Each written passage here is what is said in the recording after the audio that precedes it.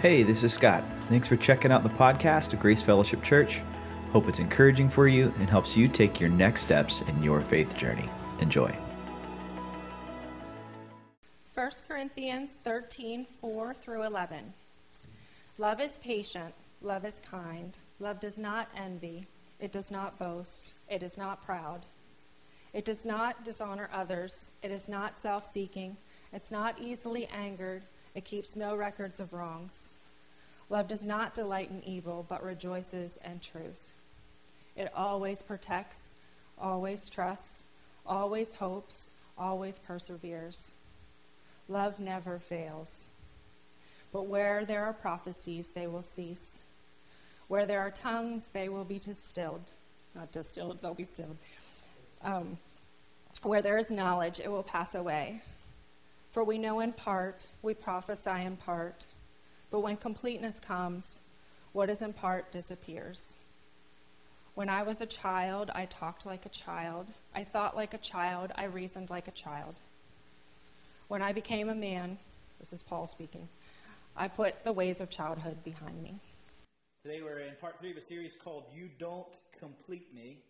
I'm looking forward, I hope you are. This is a series for folks who maybe are someday thinking about being married, for folks who are married, for individuals that would love to make their marriage better, and it's also for folks that maybe you're in community with, or your family members of someone else who's married, and you might have an opportunity to encourage them, speak truth and life into their hearts.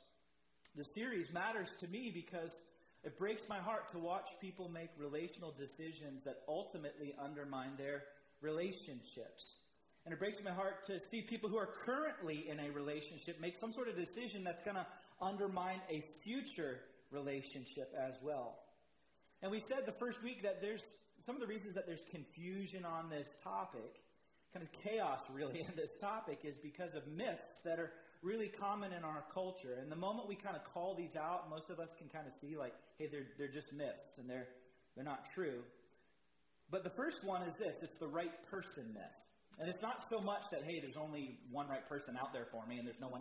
We all kind of know that that's not true. That's really not what we're talking about. What we're talking about is the myth that once I find that one person, that all of a sudden I'll become incredible. And all of the problems, challenges, magically are just going to go away and I'm just going to change. That all of my habits, all of my insecurities will just go away. And the problem is that I just haven't met the right kind of person. But that's a myth, isn't it? And isn't it true that we all grow up and kind of fantasize about finding the right person, but next to nobody grows up fantasizing about becoming the right kind of person? And so the question that we're asking throughout the series is, are you becoming the kind of person that you're looking for, ultimately is looking for? If you're in a marriage, are you the kind of person, are you becoming the kind of person that you're hoping for, Are you spending as much time and attention in becoming the right person as you are in trying to find the right person?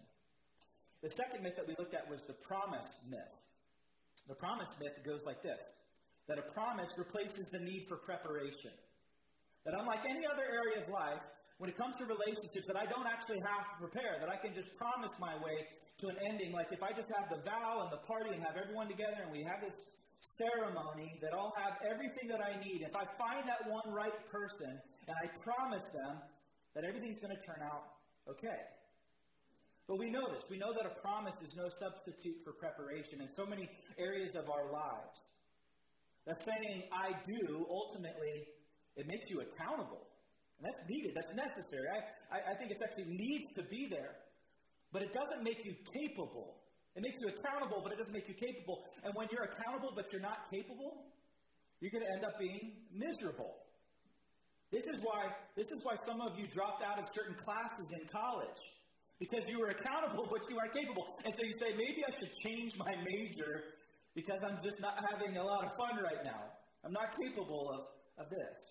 And so I just don't want my kids, I don't want our students, I don't want us to have that same kind of experience in a relationship. So really, we have to prepare. We have to put in the hard work. And this is where following Jesus makes all the difference. That he doesn't just make your life better, but he actually makes you better at life.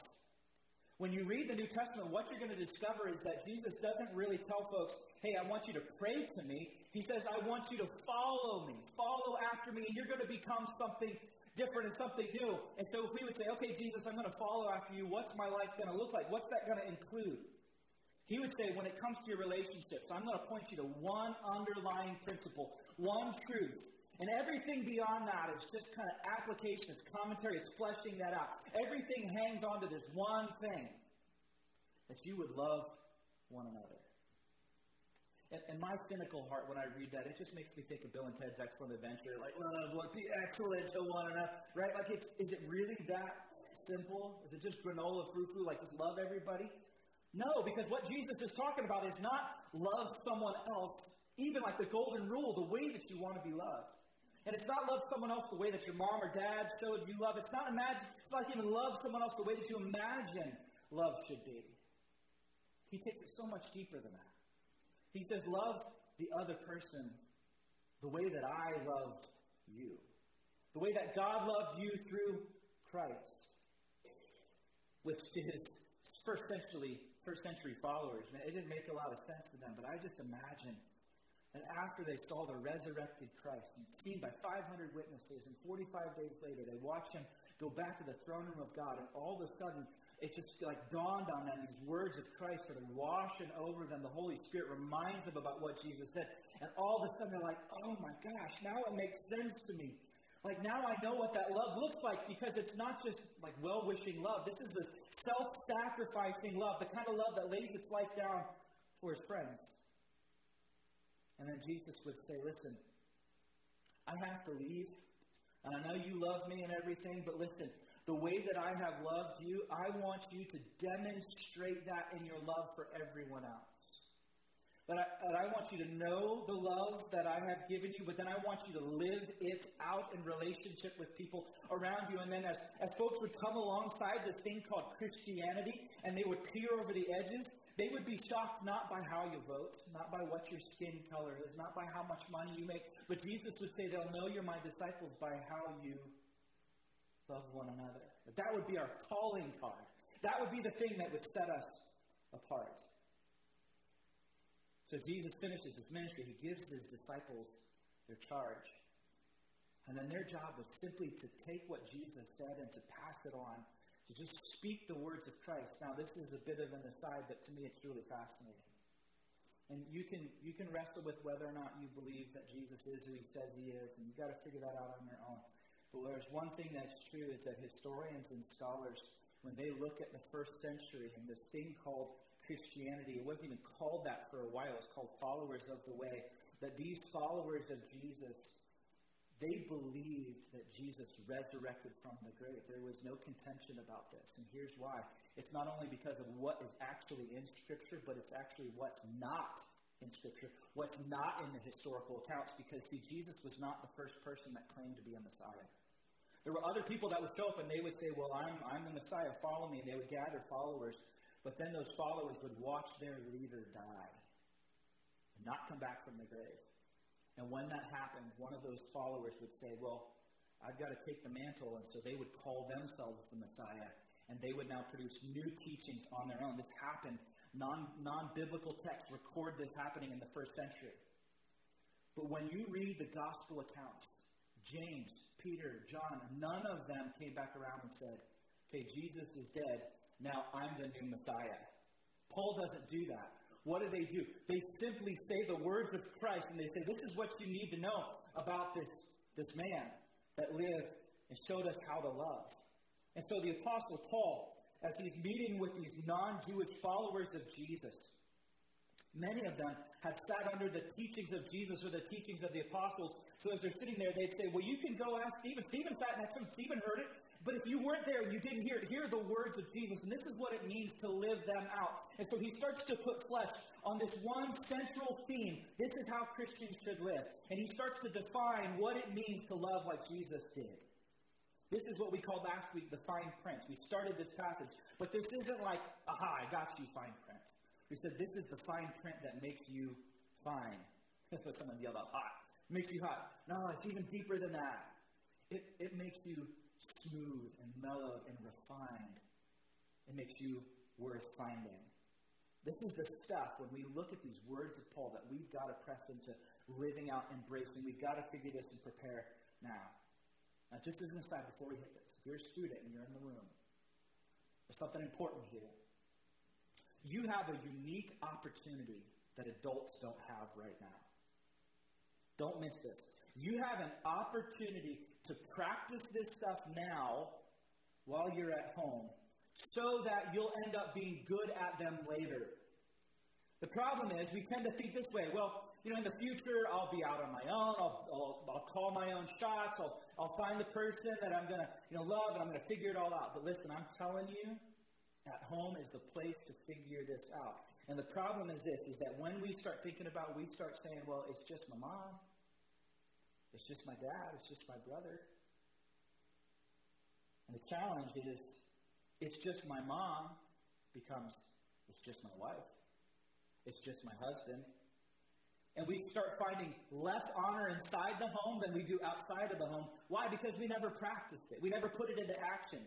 Because we use our best behavior as a means to an end. That's why you're on your best behavior when you're interviewing for a job. It's why you're on your best behavior when you're searching for a partner. Once you found them, though, you're, well, it's just my husband. It's just my wife. And your Savior says, listen, no, wait a minute. That's not what it means to follow me. That's not how this works. That's how everyone else does it. But you're supposed to love as I have loved you. Which means that the more intimate the relationship, when you look at how Jesus lived, the more intimate the relationship, the more important the relationship, the more heightened the standard of love. So there's no such thing. There's no such thing as, it's just my little brother. It's just my sister. It's just my mom. It's just my dad.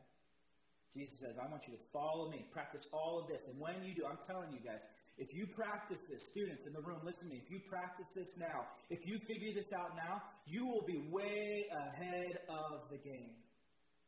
Which means that inside, as you're thinking about someone that you might want to join your lives with, look at how they treat their mom. Look at how they treat their dad, how they treat their siblings. It's going to tell you a lot. This is what Paul says, okay? Paul comes along, he unpacks this. I want to review what we talked about last week. First thing we said was that love is patient. Love isn't pushy. Just like God accommodated to our pace, accommodated to what our capacity, we're supposed to accommodate to the capacity and the pace of other people around us.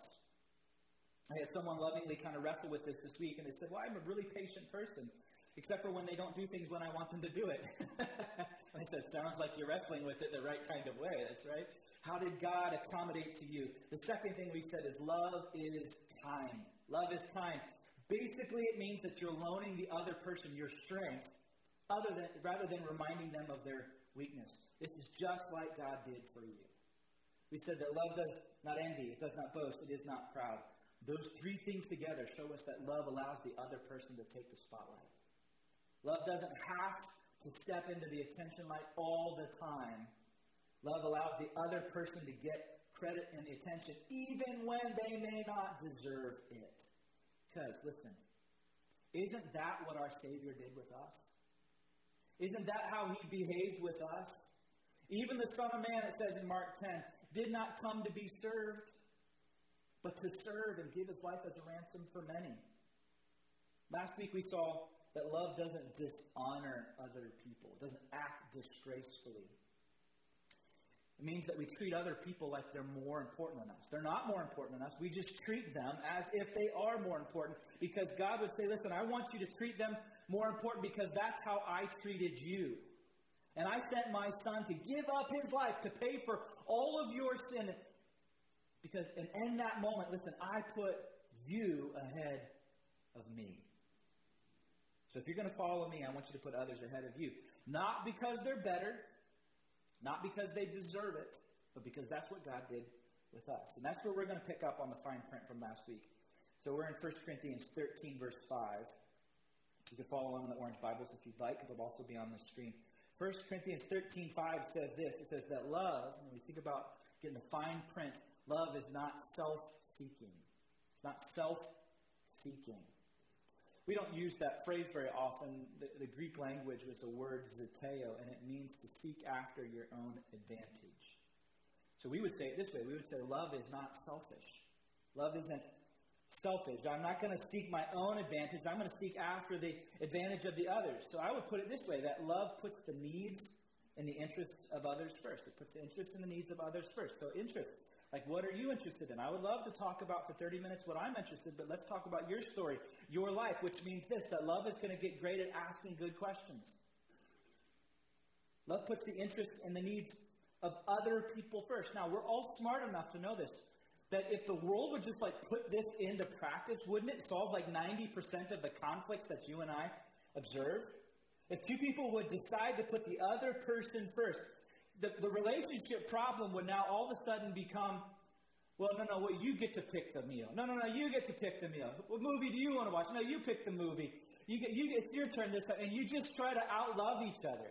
That's a different kind of problem, isn't it? That's a great kind of problem to have.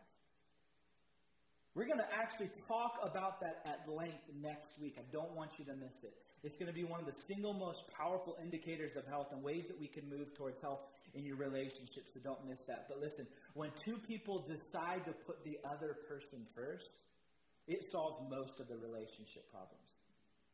And here's why. Because in the conflict, most relationship problems have a theme. That both people want the same thing. They want their way. I want my way. Right? And most arguments that I get in with people, there's something I have massively in common with the other person, and that is we both want our own way. And goodness, if two people could recognize that and stop in the middle of their arguments and just say, whoa, hold on. You know what the problem is right now? Here's what the problem is. The problem is that I'm just not getting what I want. That would make such a massive difference. It shuts down the whole argument. Because anyone who has any level of self-understanding and reflection would stop and say, okay, well, the other part of the problem is that I'm not getting what I want. And when two people can recognize that that's the problem, and you can work through a lot. And it has to begin with that commitment that I'm not going to be selfish. Now, just a little tip for those people who are thinking about dating or getting ready to date. The quickest way to find out how self-centered the other person is for you to not be self-centered. For you to decide 100%, I am not going to be self-seeking. And then all of a sudden, you start to realize just how self-seeking the other person is. Because when you give and give and give and give and give, and they take and take and take and take, I'm telling you, you can see where their heart is. Love is not self-seeking. It is in our nature to be self-seeking. Jesus says, listen, that's why I don't want you to follow your appetites. I don't want you to follow your impulses. I don't want you to follow the way that your mom was, the way that your dad was, the way that your friends say that you should behave, the way you saw it in a movie or read it in a book. You should follow me. I gave my life for you, and I want you to look for ways to give your life away to other people around you. When two people do that, man, something extraordinary happens because you go from trying to find the right kind of person to becoming the kind of person that's worth finding and joining your life with. Love is not self-seeking. He goes on and he says, it is not easily angered. It's not I highlighted the word easily angered because, listen, if you're in a relationship with anybody, no one can ever not be angry 100% of the time. You can't avoid it. But he says if you're gonna love other people the way that God loves us, you're not easily angered. Your Bibles might use the word easily provoked. And it's interesting, there's actually two meanings behind the word. The first one has to do with, it literally means sharp. Sharp. So it's it's this picture of sharpening a sword or a blade. They're not in battle yet, but they're sharpening their sword. And every time something happens to them, they're sharpening their sword. They may lash out, they may not. But with every offense, they're provoked, and so they sharpen. The other term is a cooking term. A cooking term, and it means to be stirred up. It's kind of an old-timey phrase. Boy, I'm so stirred up I could just holler at him. Anybody grow up hearing your mom say that, right? Right? Isn't that sometimes feel like what happens on the inside? Like you get it's like your insides are just stirred up. Apostle Paul says, listen, when you're going to decide to love like God does, you're not going to be easily wound up. You're not easily ticked off. You're not easily stirred up. You're not sharpening the blade and getting ready for it. In fact, some of your translations might say that love is long-suffering. Long-suffering. Are you long-suffering? Here's what love does. Love absorbs. Love absorbs. It's a great word. Because this is what it means. It's saying, I'm not writing off. I'm not writing off what you did or your behavior. I'm not saying it doesn't matter. I'm not saying there's no offense. It's recognizing that there is, and it has to go somewhere. I have to do something with it. And so here's what I'm going to do. I'm not going to reflect it back. I'm not going to pretend that it's not true. But I'm not going to sharpen. And I'm not going to get all stirred up. I'm going to absorb it. And I'm going to absorb it with patience, and I'm going to absorb it with compassion. You know what it means to absorb something? Like we think about like a paper towel absorbing liquid. We know that, but did you know energy can be absorbed as well? Like a shock absorber. And there's going to be times when you're in the middle of a difficult conversation with somebody, and you just have to absorb their energy. So here's the question. Are you easily angered? Are you easily angered? Are you sharpening your blade? Do you realize that's a you issue? That's a love issue, and you need to start practicing absorbing and understanding and listening. I know what you're thinking. Well, the right person won't make me angry. I just haven't found the right person yet. And the reason I'm so angry is because he's not right for me or she's not right for me. So I just need to find somebody that won't make me angry. But there's the myth, isn't it? If I find the right person, I'm not going to have to practice this. And when I find the right person, they're not even going to make me angry. And you know what? You're right. It's true. They won't make you angry. But did you know no one has ever made you angry? Because that anger is inside of you. They just brought it out of you a little bit. That's deep inside. And you might say, well, I'm just going to be done with this person. But that anger is still going to be there, and it's going to come out on somebody else. To learn to follow Jesus is to learn to deal with what's inside of you before it even comes out of you. To learn to absorb rather than reflect. And for some of you, this is not an issue. Not an issue at all. But for others of us, man, it's a big issue. But at the end of the day, it's really a you issue. He goes on and he says, love is not self-seeking. It's not easily angered. It keeps no record of wrongs. In other words, Love doesn't have a file drawer and, okay, here, look, I'm going to look up what happened. On July the 20th, you put the toilet paper roll on so that it was coming over the top rather than the back. And listen, this isn't the first time we've had to deal with this. And so, look, it's happening again. I'm going to put another file in the drawer. Like, love doesn't do that. Have you ever noticed that relational record keepers rarely keep track of their own records? You ever notice that? They have all kinds of files on you, but they can't remember anything that they've done. They have more memory. They have all about your past and your failures, and they have less memory of their own. Do you ever wonder why we insist on doing this?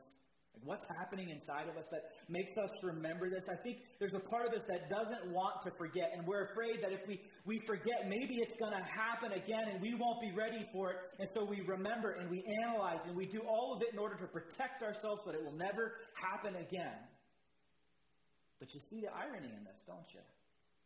That in order to ensure something never happens again, you insist on remembering it. In order to remember it, you find yourselves reliving it, and you play tape over and over again. You're thinking about it every single time, and you think, I should have responded this way. If only I had done this or that. And you relive it over and over again, just as if it had happened.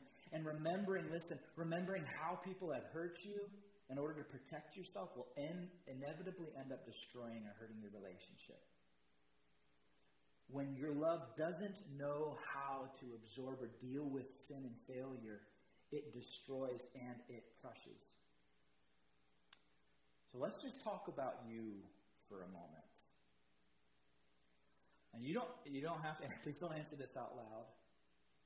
But do you enjoy finding it when the other person messes up? Is there something inside of you that just goes, aha, I've caught them. You've caught them messing up. Like, that's messed up. Like, you should stop that. But don't stop it because I'm the boss of you.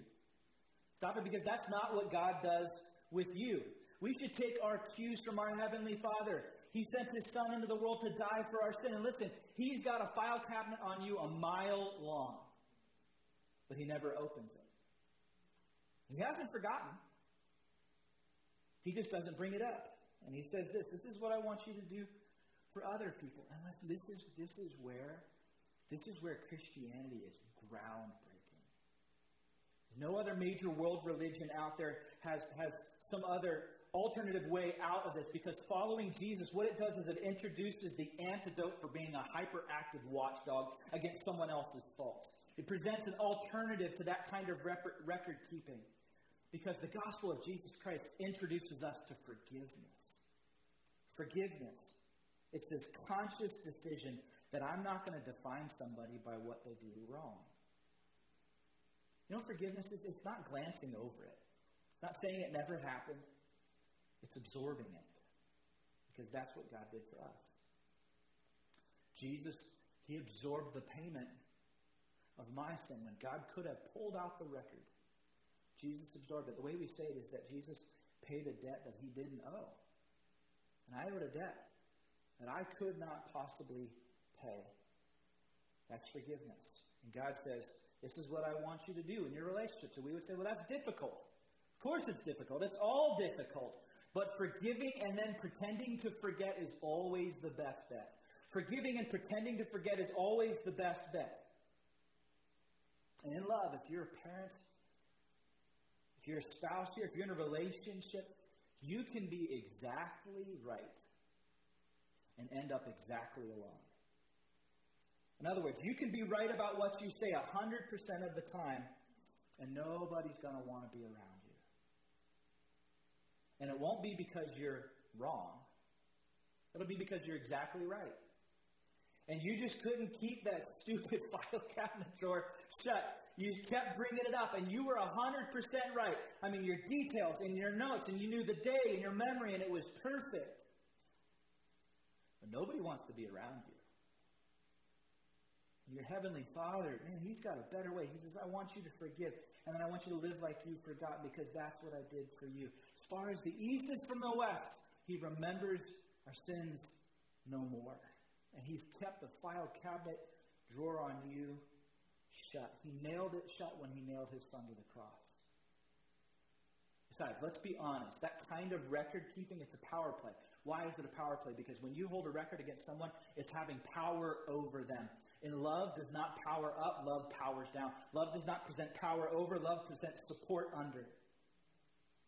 That's what Jesus did. Very nature of God did not consider equality with God something to be grasped, but he put upon himself being a servant. And he says, now follow me. Follow me into your marriage. Follow me into how you parent. Follow me into how you're a friend to other people.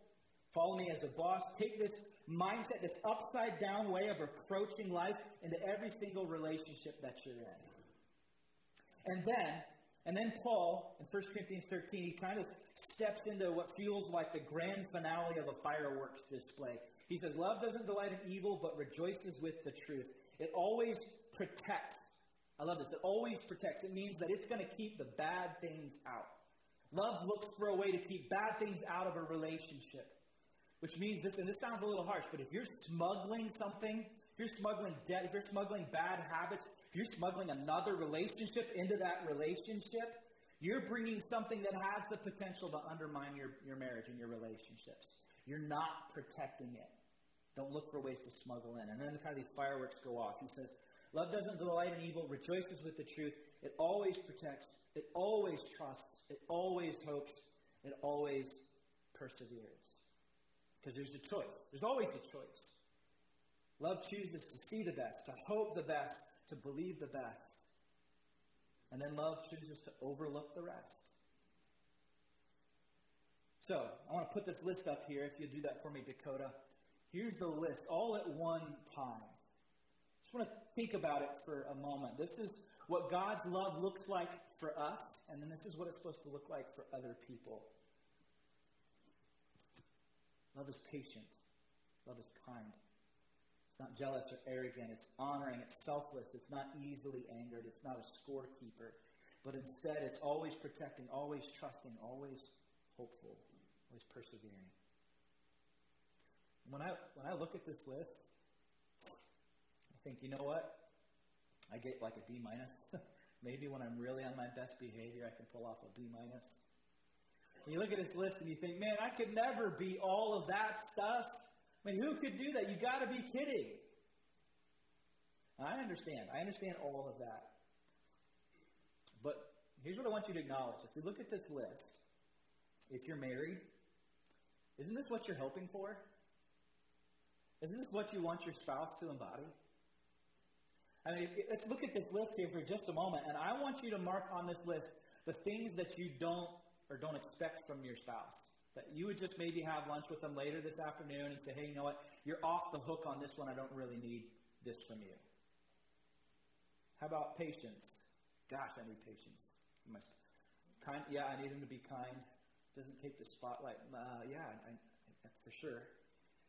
You know, they're not arrogant. And I need someone who's going to be humble like that. They're honoring, absolutely. They're selfless, without question. Not easily angered, for sure. Not a scorekeeper. Man, do I need not a scorekeeper. Protecting, man, I want her to protect our relationship. Trusting, I need trust. Hopeful, I don't want her to be in despair.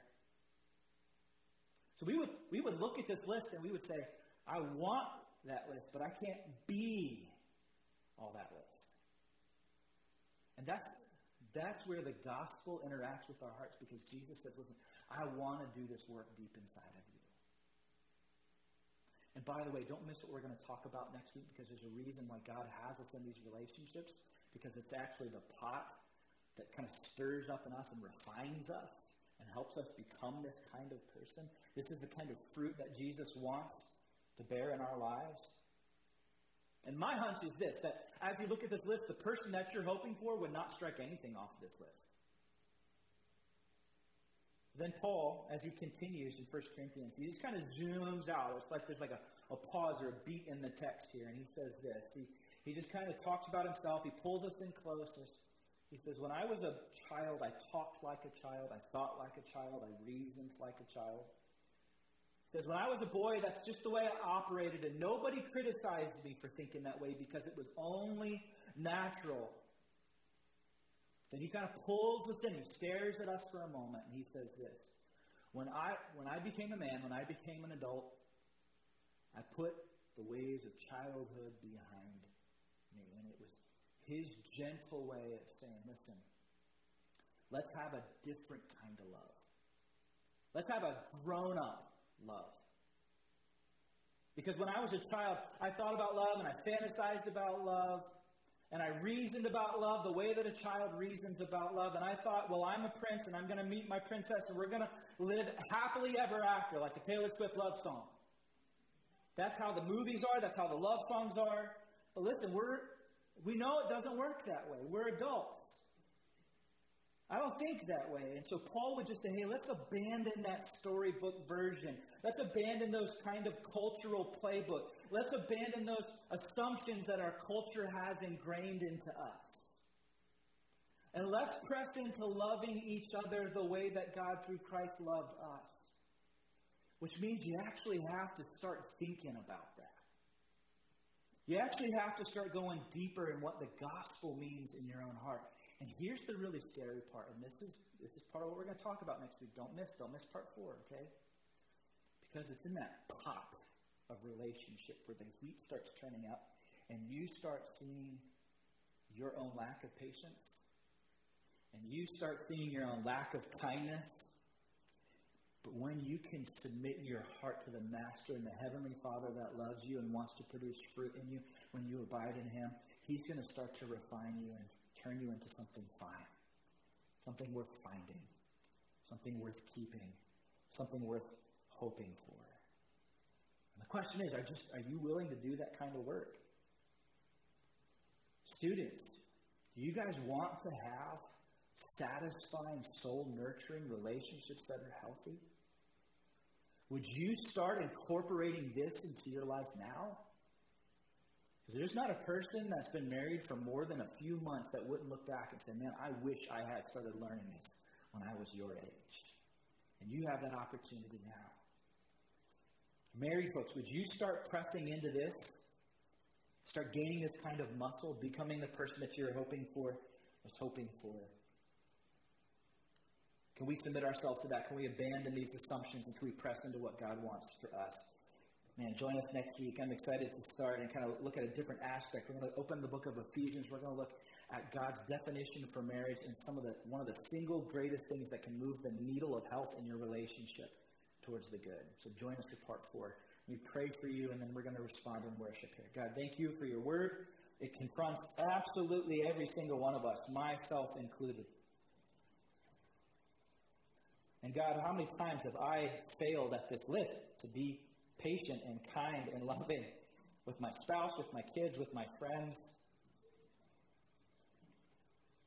God, would you do a work in us and would you produce the kind of fruit that we so desire? Like we want this. I want this for myself. I want this for us. Holy Spirit, come help us with these hard things. Would you give us a mindfulness of all of this, even as we part from this place? And there will be opportunities to love like this yet today. Empower us, God, in the name of Christ. Through his Spirit we pray. In Jesus' name, amen.